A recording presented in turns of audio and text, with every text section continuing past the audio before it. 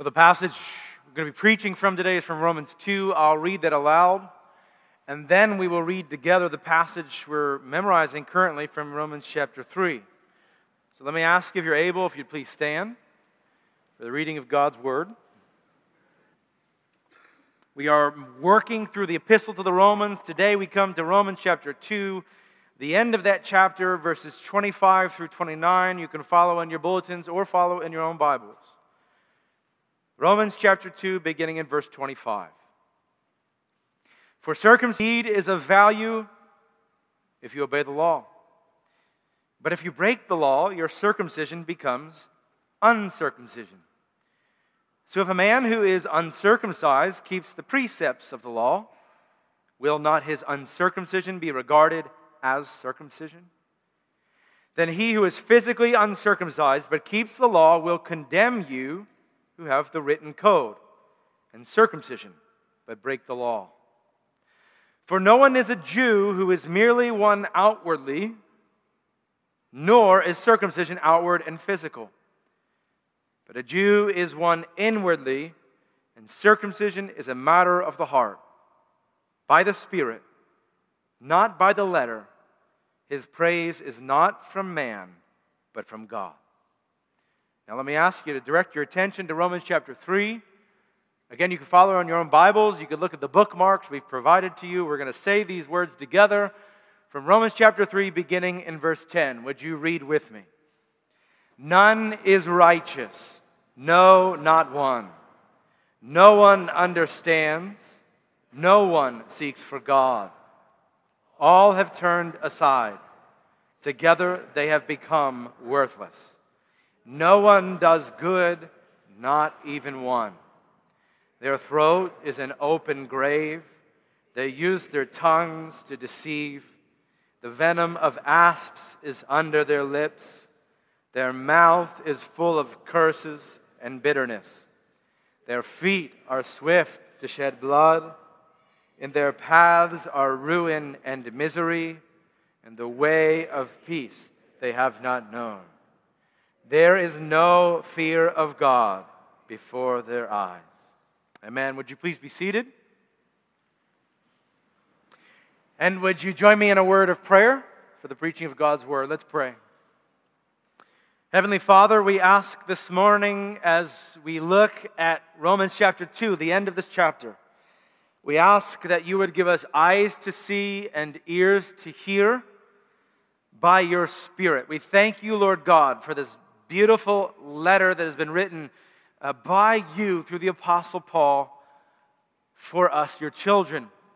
And we ask this morning, our Lord and our God, that you would work these things out in our hearts, that we would see our need for you, that we would trust you in faith, that we would glorify you through your Son, Jesus Christ, our Savior. We thank you, we love you, and it's in His name we ask all of these things. Amen. Well, this morning and next week, as we look at the end of Romans chapter 2 and the beginning of Romans chapter 3, we're actually going to spend some time examining the history of God's people. Examining the history of God's people, and I'll tell you why. If you remember the introduction to this letter, the Apostle Paul says in Romans 1, verse 7, this is addressed to all those who are loved by God in Rome, the saints in Rome. And if you remember us talking about it, this includes both the Gentiles and the Jews. As a matter of fact, we will read this epistle and we will see various parts that are directed towards either the Gentile believers or the Jews. And in both instances, Paul speaks to them regarding the issues, not only that they would stumble over, but that would be particularly of interest to those two groups. And so I would suggest to you this morning that if you don't understand the history of the people of God, you actually will fail to understand large portions of the epistle to the Romans. You will stumble upon, for instance, passages like this that speak about circumcision, and you'll say, I don't know why he's speaking about circumcision. Let's just move on to the next chapter. You will hear a phrase like, one is not merely a Jew who is one outwardly, and you will be perplexed by what the apostle is speaking about. So this morning we're going to talk about the history of God's people. I'm going to put it up here at the top. All right, this is all about the history of God's people. I believe the information we'll discuss will actually equip you to understand the rest of this book as we move through it. Now, if you're taking notes on the insert in your bulletin, I have a simple suggestion. Turn it sideways, okay? We're going to go left to right, and it's going to be very long and extensive this morning as we examine the history of the people of God. All right? And as we get to the end, then you'll see how this all fits together to help us to understand Paul's words at the end of Romans chapter 2. Now, if I was beginning the story of the history of God's people, beginning to explain that story, I would begin, and this is where I'm going to begin this morning, in Genesis chapter 1 and 2. Okay? In Genesis chapter 1 and 2, the history of the people of God, the story of the people of God begins in the garden. All right? We know that. We see it in Scripture. But it begins in the garden, and in the garden, God makes with His people a covenant. Okay? We're talking about a covenant of works. The covenant of works. And if you're wondering, what is a covenant? A covenant is an agreement. God makes an agreement with Adam and Eve in the garden. We call it the covenant of works. Is an agreement not only with Adam and with Eve, but it's an agreement that is for all their posterity. It's an agreement between God and humanity. We call it a covenant of works because it's an agreement that God makes with human beings that essentially is dependent upon their obedience, right? Their works. God says to Adam and Eve in the garden that they really can enjoy anything in the garden. They can participate in, they can partake of, except for the tree of the knowledge of good and evil, right? In this way, God communicates to them this agreement that He is making with His people, and if they obey, there's a promise of life. So let's put life over here. If they obey, there's the promise of life. If they fail to obey, there's the promise of death. Covenant of works in Genesis 1:2 is a very simple covenant. It is clearly expressed. It has very few terms. And the promise of life and death is very simple. He says of the tree of life, if they eat of it, they will live forever. He says of the tree of the knowledge of good and evil, if they eat of it, in that day they will surely die, right? So there's the promises that God gives them contingent upon, let's make this very clear, contingent upon their obedience, okay? So it is received by humanity, this agreement with God, contingent upon their obedience. If they obey, they will have life. If they disobey, it will lead to death, okay? This is what we call the covenant of works in Genesis 1 and 2. An understanding, a basic understanding of the covenant of works is absolutely necessary if you're going to understand what the Apostle Paul is speaking about in Romans, okay? These things will be very foreign to you if you don't understand this basic concept. God makes an agreement with man, a covenant of works. Now think about this. All covenants have signs. What are the signs of the covenant of works in the Garden of Eden? It's actually, if you want the most basic signs, it's actually these two trees, okay? So I would draw, if you want to remember, I would draw two trees. Those are my two trees. One is the tree of life. One is the tree of knowledge of good and evil. These serve as visible pictures of the agreement that God has made with man. One represents disobedience. One represents obedience, okay? This covenant God has made with all humanity. Now listen. We know that very shortly after this, the events that happen in Genesis 3 are what we describe as the fall. And if you are kind of new to Christianity, or if you're like, I haven't kind of read the whole story of creation yet, you might have heard us use the words the fall, and you might be wondering, what are they talking about, okay? In Genesis 3, the chapter begins, and it says, now the serpent was more crafty than all the beasts of the field. And the serpent, who is the enemy of God, comes to Adam and Eve, and he entices them with this very enticing idea. That is, that God really doesn't know what He's talking about, or He doesn't really care about you. You should trust your own intuition, not the revelation of God, okay? Therefore, the serpent entices them to partake of the tree of knowledge of good and evil. And as God promised, in that day they would surely die. And so we must recognize that the covenant of works, because of the fall, requiring obedience, leads after Genesis 3 only unto death. Whereas in Genesis 1 and 2, we might have said, well, this obedience could lead us to life, disobedience could lead us to death.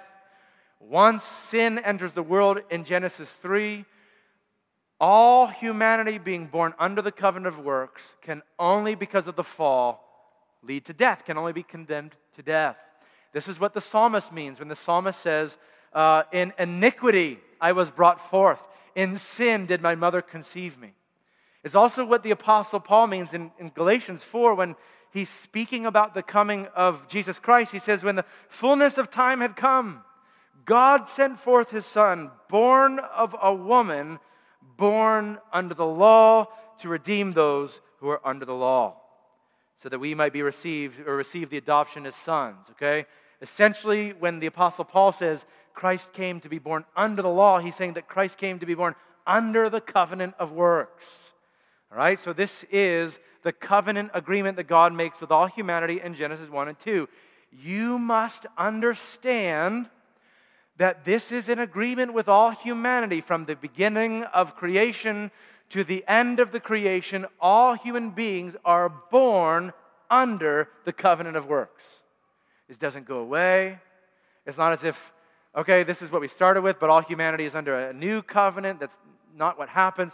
All humanity born under a covenant of works.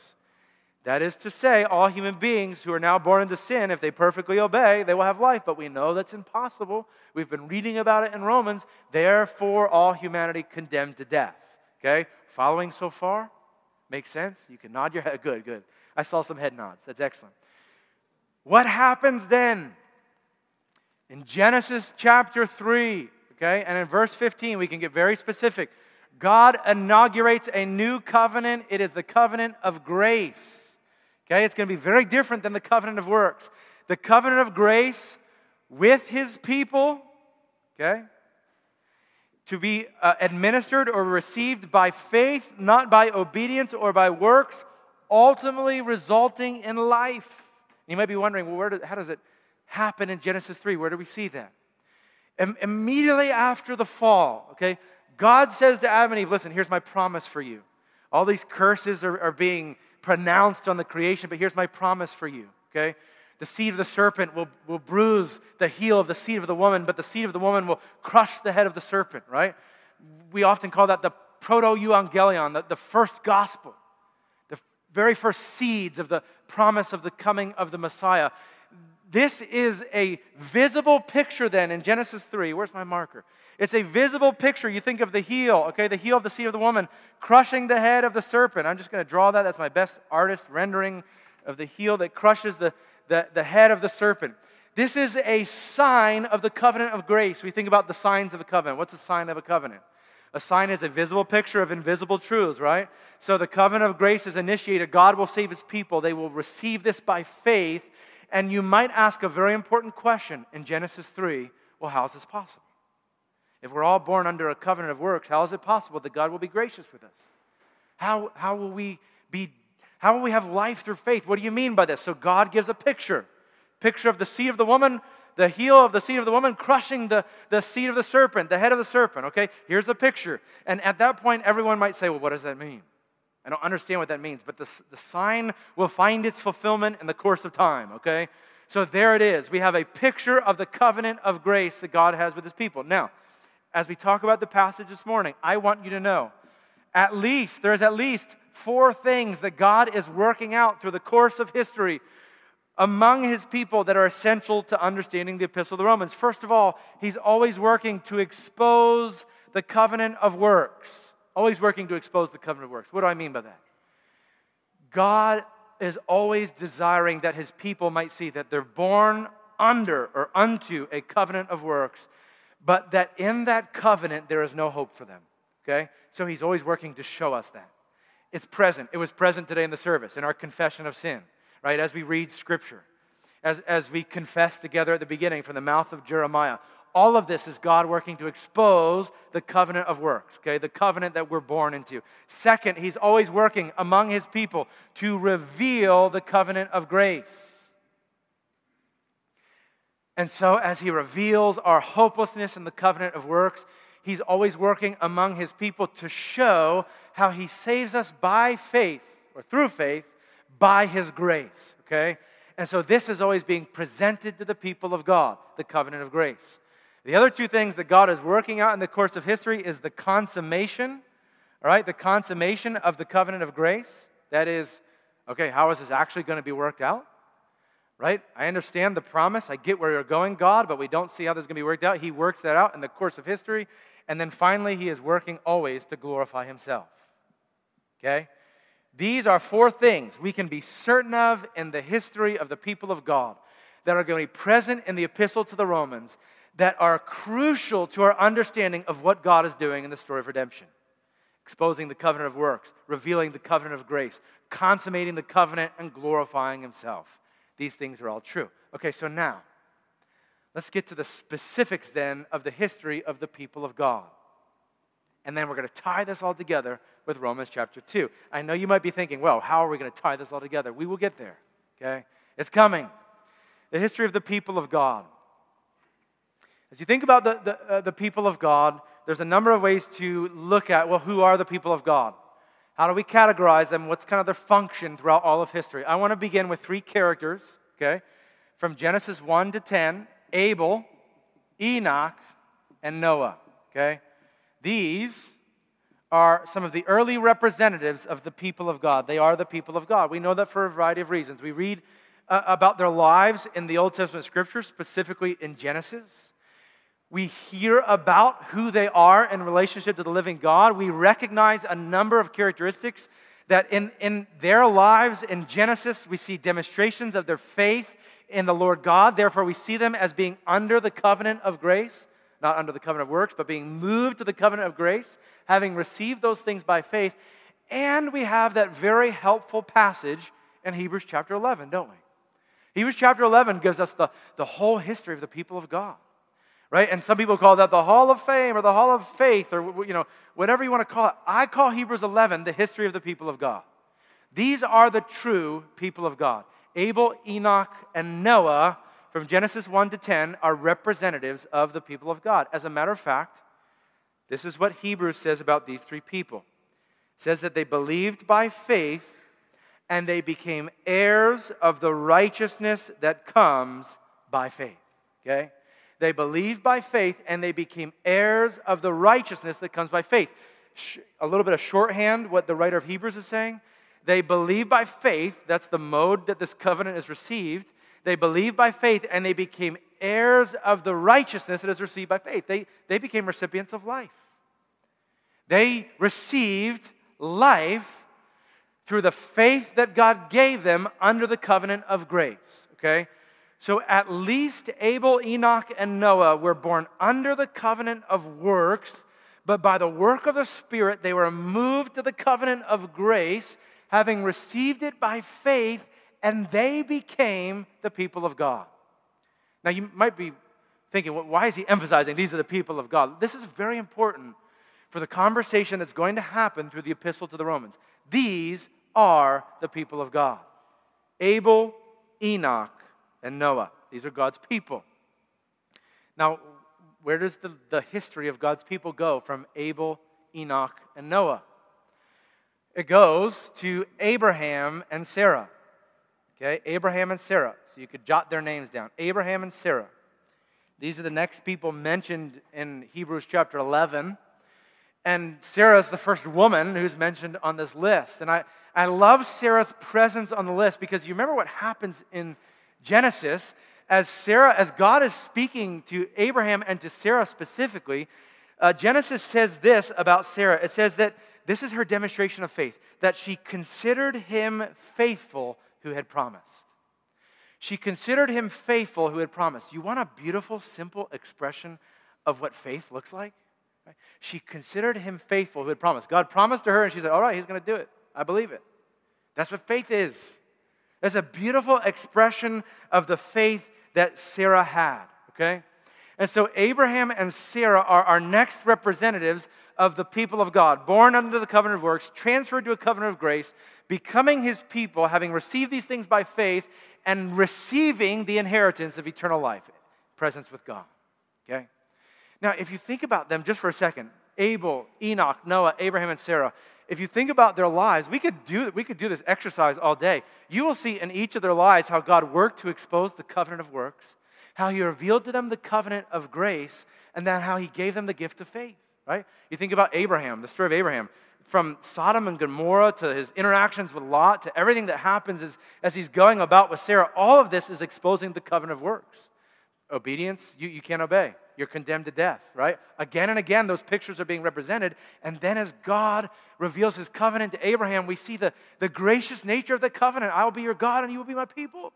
That's a revelation of the covenant of grace.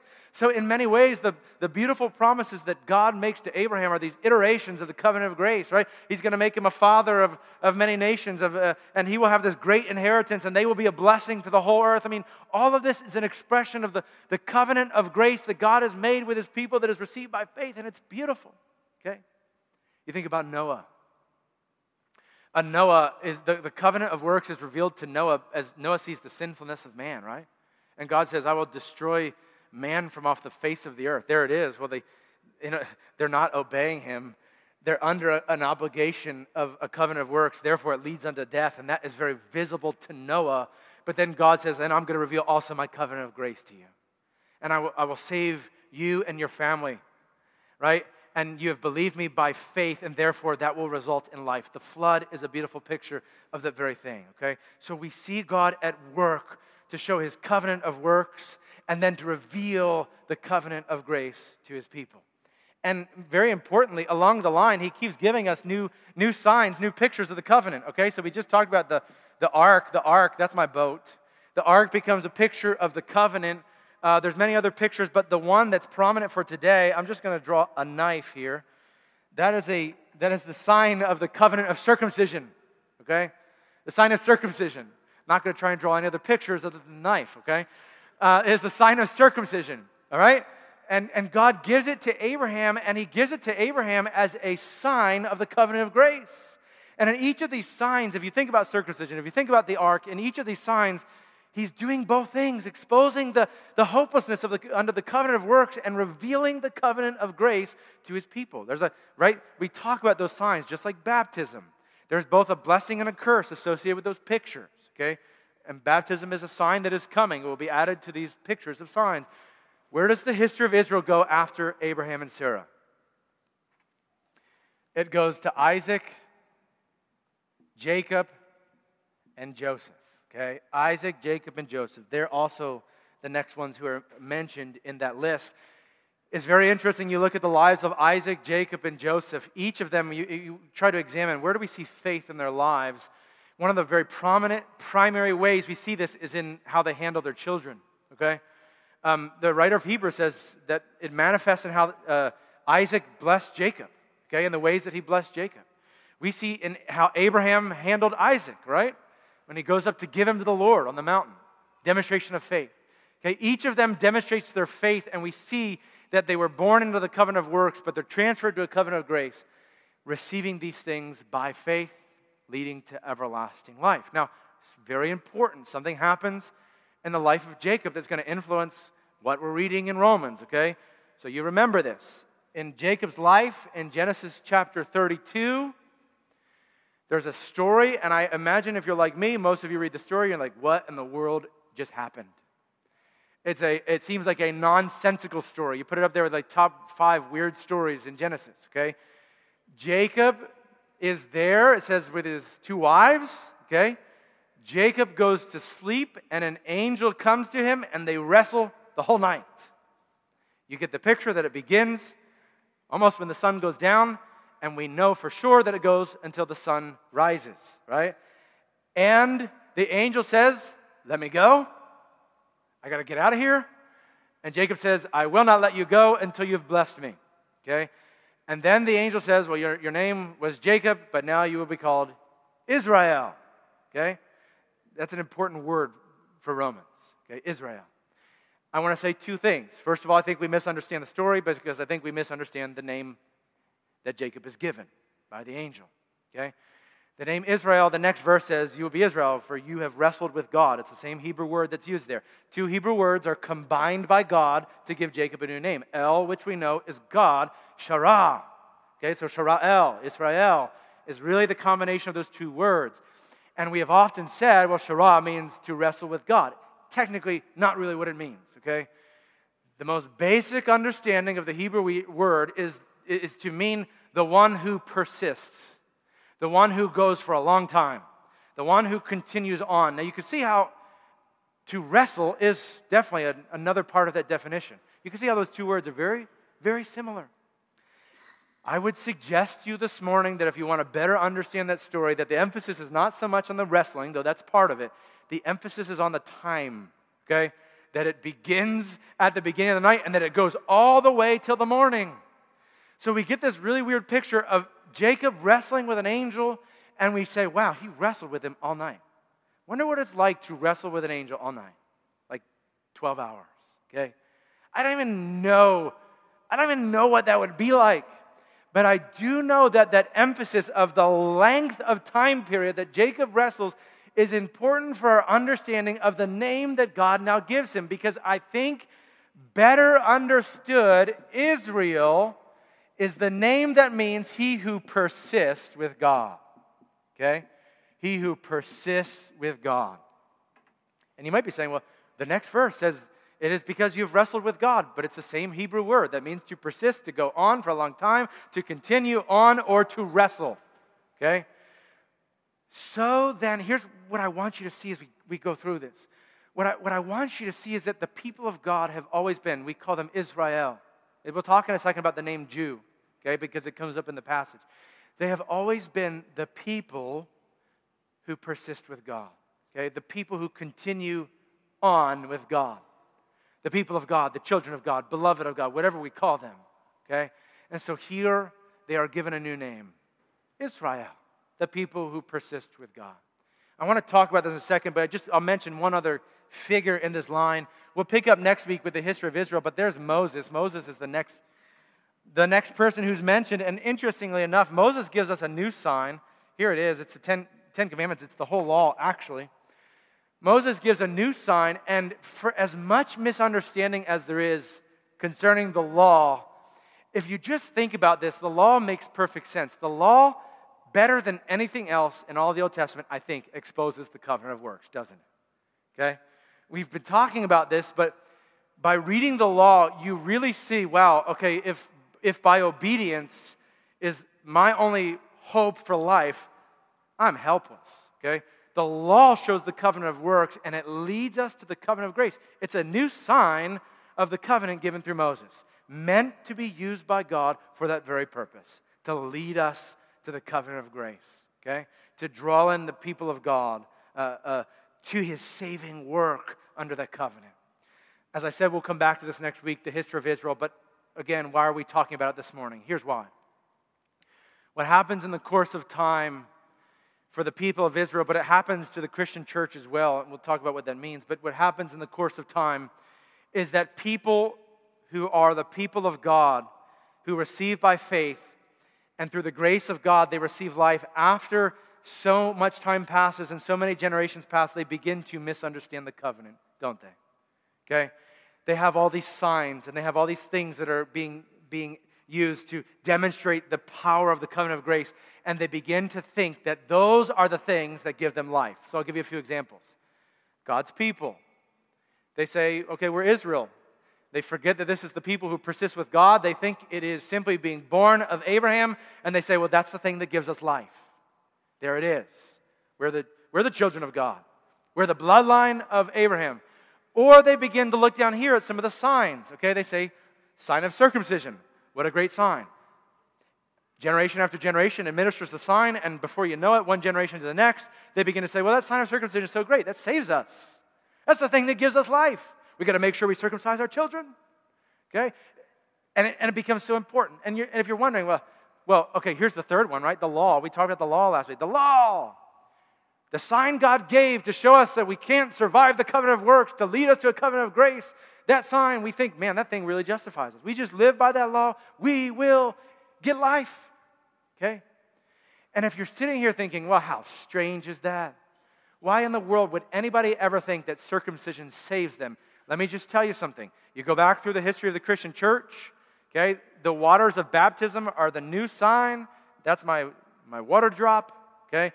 The waters of baptism are the new sign, and I can give you a dozen different examples of Christian churches who have taken the sign of baptism and they have said, well, that's the thing that saves us. Let's make sure we baptize all the kids, okay? Because if we don't baptize the kids, they're not going to be saved. We got to do that quick. 8 days of life, get them baptized. Woo, good. They are saved.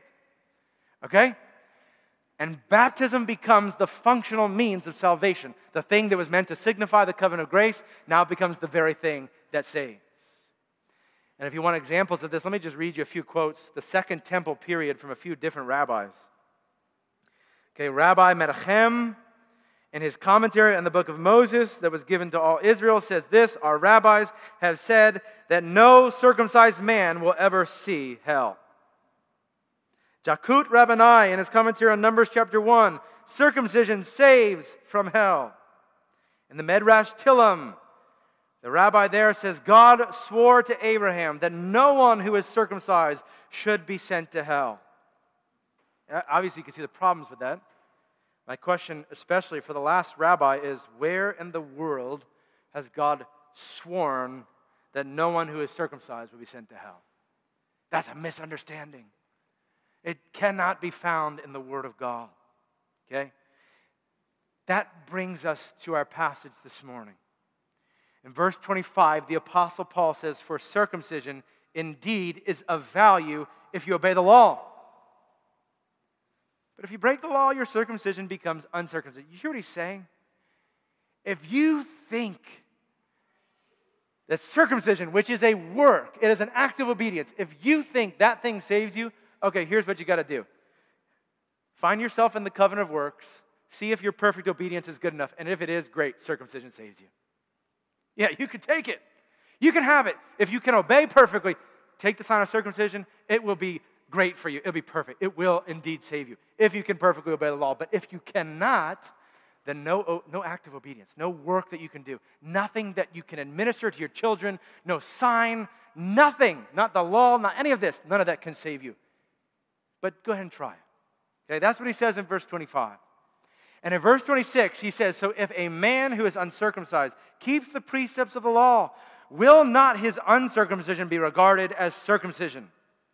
And you see what he's saying, okay? These are signs, they're signifiers. They're not the real thing, they're signifiers, okay?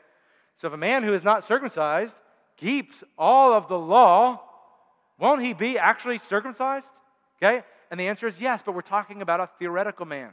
Paul goes between theoretical and real because there is no one who can live under the covenant of works in perfect obedience. But if there was, and he was a Gentile, and he was uncircumcised, then his uncircumcision would be circumcision. Because it's a sign. It's not the thing that saves you. Now listen to what he says in verse 27. Then he who is physically uncircumcised, but keeps the law, will condemn you who have the written code and circumcision, but break the law. I want to tell you, if you're keeping a list of things that would really have ticked off the Jews who heard this letter, that's the top 5. That's in the top 5, okay? Because it's a very common Jewish understanding that those who were circumcised in eternity would stand in judgment over those who are uncircumcised, right? They would be there with God and they'd be like, ha, ha, ha. Look at you uncircumcised fools. Now we condemn you with God. And here the Apostle Paul said, no, you got it all backwards, okay? The one who is physically uncircumcised but keeps the law will stand in judgment over you. He will condemn you, right? And that was the worst possible thing to the Jewish ear at this moment, okay? For those who had not fully understood the covenant of grace, there was no world in which they could possibly understand what the apostle was saying at this moment. God had to give them ears to hear and eyes to see. Now look at what he says in verse 28. For no one is a Jew who is merely one outwardly, nor is circumcision outward and physical, but a Jew is one inwardly, and circumcision is a matter of the heart by the Spirit, not by the letter. His praise is not from man, but from God. Listen, what I've been trying to stress the whole morning, I'm going to stress here as we wrap up. The reality of verses 28 and 29 is you will not understand them unless first you understand this. God's people are these people who have been justified by faith under the covenant of grace and have received life. They are Israel. And you might be wondering, what is that word Jew? What does that mean? We haven't talked about that yet. Okay, Jew. Jew comes later after Moses it is derived from the tribe of Judah. It's really just the beginning of that. It's the Judah, okay? And what does Judah mean? Judah means the one who praises God, okay? So I would tell you this morning, as we talk about the people of God and those who are loved by God and the children of God and those who persist with God, we have here the same category. The Jew is the one who praises God. It's the original name as it was given, the one who praises God.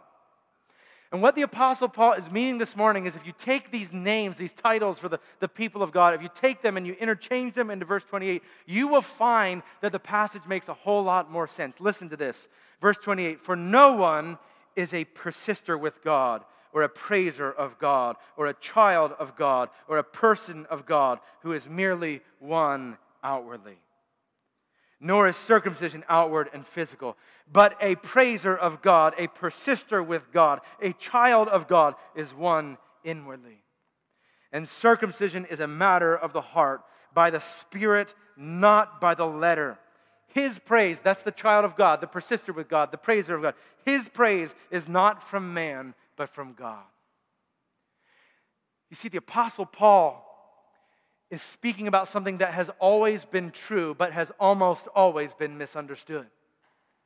He is clarifying for those who would hear this letter, and he's preparing them for the argument that he's building in chapter 7 and later in chapter 9 and chapter 11 as he speaks about Israel. He's building to the argument that he's making now that the people of God are not the people because of their bloodline or because they're Abraham's seed or because they're part of a certain church or they're because they're part of a certain state or a certain ethnicity or a certain skin color, that it has nothing to do with their genetic DNA, but rather it has everything to do with their faith in God. That's the people of God. That's why he will move on in Galatians to say, you are the true Israel of God. You're the true Israel of God. So listen, here's my takeaway this morning, and it leads us into the passage next week. My takeaway this morning for you is very simple. You are the true Israel of God. You're the true Jew. You're the true people of God. You are the true children of God. You are the true Israel of God, the persisters with God, the praisers with God. But hear this, okay? This is so important. You're not the true Israel of God because of anything you've done. The reality of the matter is this. There's only one who is the true Israel of God. Let's put the cross down here, okay? Importantly, in the history of God, the history of redemption, as God's working this out, not only is He exposing the covenant of works and revealing the covenant of grace, but He is consummating the covenant of grace. He does that ultimately through His Son. And remember, He sends His Son to be born of a woman to be under the covenant of works.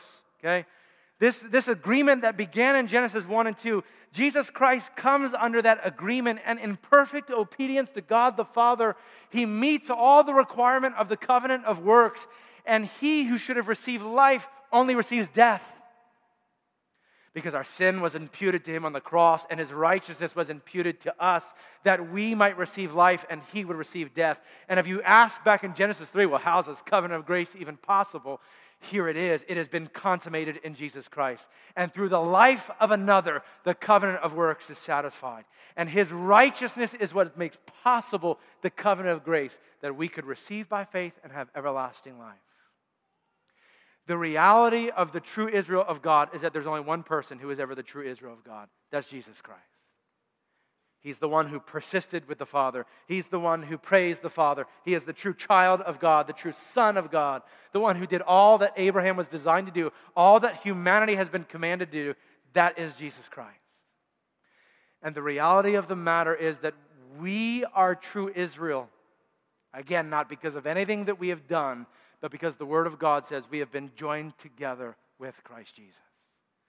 That by our union with Him, through His life and death on the cross, through satisfying the demands of the law and the covenant of works, by our union with Him, we have become the people of God. That all of the promises from the beginning in the garden, and all of the promises to all the people of God throughout the history of the people of God, all those promises are now for us. And that God has saved us through His Son, that we might be redeemed as a people to glorify His holy name. Listen, all I want you to know is as we go through this book, that's important to understand. The Apostle Paul is moving there very methodically, step by step. And if we understand this, we begin to have the keys to understanding the whole epistle to the Romans. The stress that Paul will make on the whole history of redemption and the predestination and the affection of God and the sovereignty of the Father and the satisfaction for sin and the sending of the Son and the adoption as sons and daughters and the glorification of His children and a making for Himself a people and a breaking off of the branch of Israel and a grafting in of a new branch. All of that is seen through the lens of this, the history of God's people. And the end result, at the end of the epistle to the Romans, is the same result this morning. That Jesus Christ is the one who saves and gives glory to the Father. So the result for us this morning is that we would glorify the Father, knowing that not through obedience and works have we been saved, but by faith through the work of Jesus Christ on the cross. Amen. Let's pray. Father in heaven, we thank you. You are a gracious God. We thank you that you did not simply leave us with this agreement in the garden. You were just and right and good and perfect in requiring obedience of us, for we are your creation. We are made to bear your image. But we thank you that you have not left us to that covenant. We thank you that as we've fallen into sin, and now we have been born into sin, been born into iniquity, that as we have fallen into sin, that you, Lord God, had a plan to redeem a people for yourself, to do this through your Son, Jesus Christ, to offer it to us freely, not to be received by obedience and works, not to be received by perfection in the law or the administration of a sign like circumcision or baptism, not to be received by any of that, but to be received by faith. And this is the gift of God, lest any man should boast. So we ask, Father, that as you have gathered us together now here, as you have drawn us to yourself and you have given us the gift of faith, we ask, dear Father, that by this faith we would glorify you. That as we come in faith and as your Spirit works, our hearts would be moved. And that through Jesus Christ, who we now have union with, that through Jesus Christ, you, Lord God, would be glorified. And that through Jesus Christ, you would say, well done, my good and faithful servant. And that you would be honored and glorified for all that Christ has done on our behalf. We ask, dear Father, that you would never let us forget this grace, that you would strengthen this gift of faith. And we ask, dear Father, that you would glorify yourself through us. In the name of Jesus Christ, our Lord and Savior, we ask all of this. Amen.